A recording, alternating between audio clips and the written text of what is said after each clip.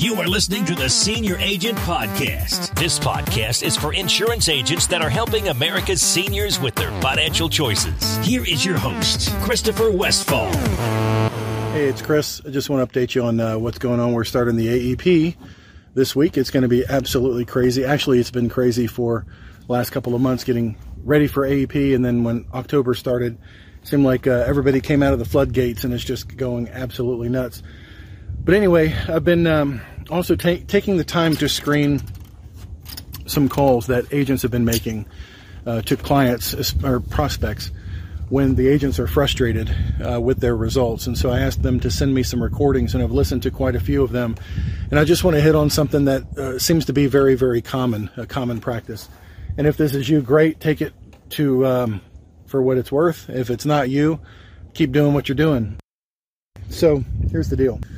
So many times when I'm listening to these calls from people, the agents to a prospect, they are sounding so robotic, so salesy, so professional and polished with no relationship, not even the hint of being a real life person. The old adage of people do business with people that they like is so true. If you listen to the interview that Joe did, Joe from Pennsylvania, well, actually he demonstrates just breaking through with the pattern interrupt as soon as he gets them on the phone, just to snap them out of the answer that they give to absolutely everything, which is no thanks, not interested, not today.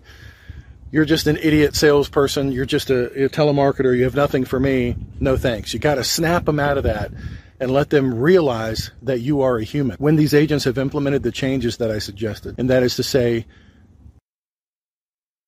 if that's the way, the mentality that you go in there, here's the opposite. Being very sheepish, not confident, very timid, and looking at the power paradigm of you are the agent and you're way, way, way down here. I am the prospect and I'm way up here. I have all the power. And you, measly little agent, are going to try to say, please, Mr. Prospect, please listen to me. Give me just 1 second. Let me read my script in the worst script reading voice you've ever heard. Please. And then you wonder, why are they not buying from you? They're not even listening to you. If you can't even get a presentation out and communicate with somebody, you've got to change something. If you keep doing the same thing over and over again, you'll never break through. The secret's not in the script. It's in your ability to relate to them as a person. That has to happen. You have to have the immediate pattern interrupt. Now, you'll still get people where it's an interruption and they don't have time. But if you make that connection and you hit that pattern interrupt correctly, and you let them know the urgency from which you're calling, and it's not just trying to sell them something, you're trying to deliver value.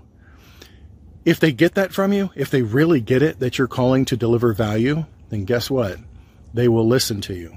And that doesn't even mean that everybody's going to be in the buying position where their health is going to be right, where they're paying too much money and you can save them money, where you've got something to offer to them that's going to be better than what they have.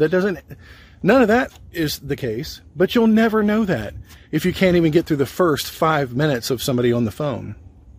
So I believe the key is, first of all, your heart's got to be right, because while you can think that you're faking it until you make it, you'll never get to a powerful phone call with people, real conversations with people, if they can detect commission breath on your breath when you're calling.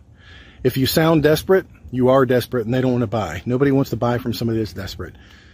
Look, your name came across because you're really calling to help them. You're not calling to sell them any information or sell them any policy. If your goal is to deliver value to enough people, not only, and by that positioning, if your goal is in the right place, not only you're going to sell them if you can, you're going to sell absolutely everybody that they know. Those are the people who, when they buy in, they're like, oh my gosh, maybe there's something I don't know. You know what? My wife doesn't know this either. My brother down the street doesn't. Nobody at my church does. You got to get this information to everybody. Now, how did you say you got my information? Look, we've got a list of people in the county that may be affected by this. I don't know. Are you on Plan F? Are you on that Plan G? Good. Well, if you're paying more than whatever it is in that area, then you need to take a look at it, and you need to do it pretty soon while your health can still qualify you to change. I'm just letting you know, if you're getting the roadblock, if you're getting the challenges where people think that either you or your telemarketer or whatever, you're not having very valuable conversations with people, then there's something wrong with your approach. You're not coming across as a human. You're coming across as a salesperson. And we already have enough bad press in our world as it is. We have enough people out there making a bad reputation for the insurance industry without more people out there just sounding like they need to pitch something. Let me give you a quote. Can I give you a quote? It's not a quote. If I hear one more agent say, can I just give you a quote? Please, Mr. Prospect, can I just give you a quote? It's not about the rate. It's about having an advocate for them. They don't have one. They don't have an agent calling them every year, unless they're my client, calling them every year to go over what's new in Medicare and to offer that to save them money from what maybe I wrote them last year. So if you position yourself as the person that's going to save them from where they're at, listen, you could save somebody, you could offer to save somebody and identify a savings of $100 a month, $200 a month. And if they don't trust who you are, they may take your information, verify your information, and then take it to some other broker that they do trust. The goal of the whole phone call, the goal of selling everything over the phone ever, has always been to develop trust first. You have to prove to them that you deserve the audience with them to even tell them about what's available with Medicare. And if you don't focus on that as at the beginning, it's not about the quote. It's not about how much you can save them. Because as Joe P. from Rhode Island mentioned in his interview, some people are triggered and want to move forward for a $2 a month savings.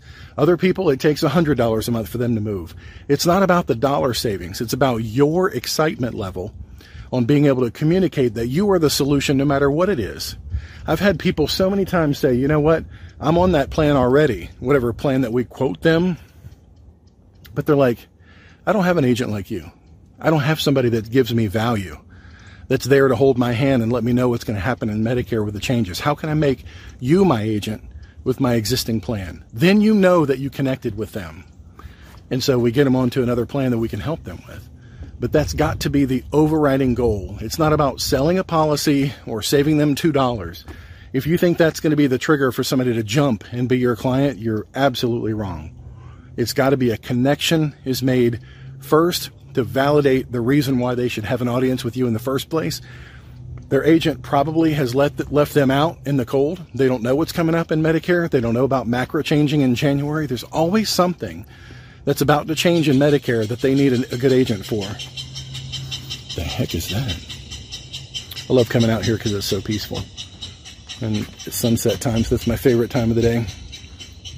Anyway, if you're having those roadblocks, if you're having that struggle, I hope this helps you. Listen back to your calls. You'll never improve your calls unless you're listening to your own calls. And you have to listen with a skeptical ear. Say like, did I connect with that person or not? That's the first checklist. Did we connect or did we not? Did I just offer them a quote?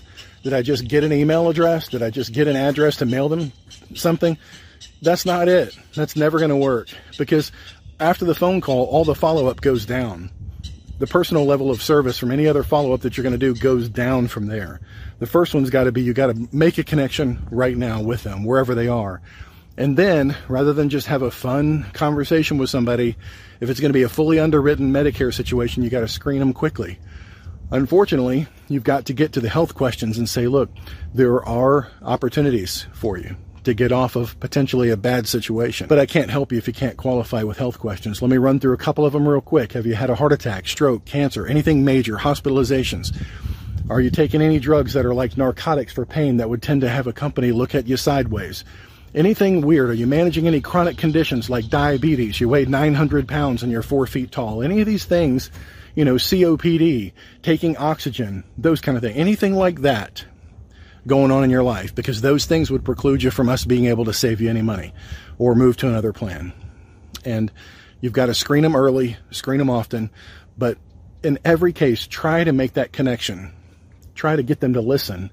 And the only way they'll listen is if they think that you're a human, not a robot reading a script. That's the worst possible thing you can ever do. I hope it helps you. I know it'll help somebody, and I can play this video back when I hear the next script being delivered like, hello, My name is John Smith. I'm calling you about saving you money on your Medicare plan. You are on Medicare, right? You are on a Medicare supplement, right? Are you paying more than $150 a month? Okay, I can save you money.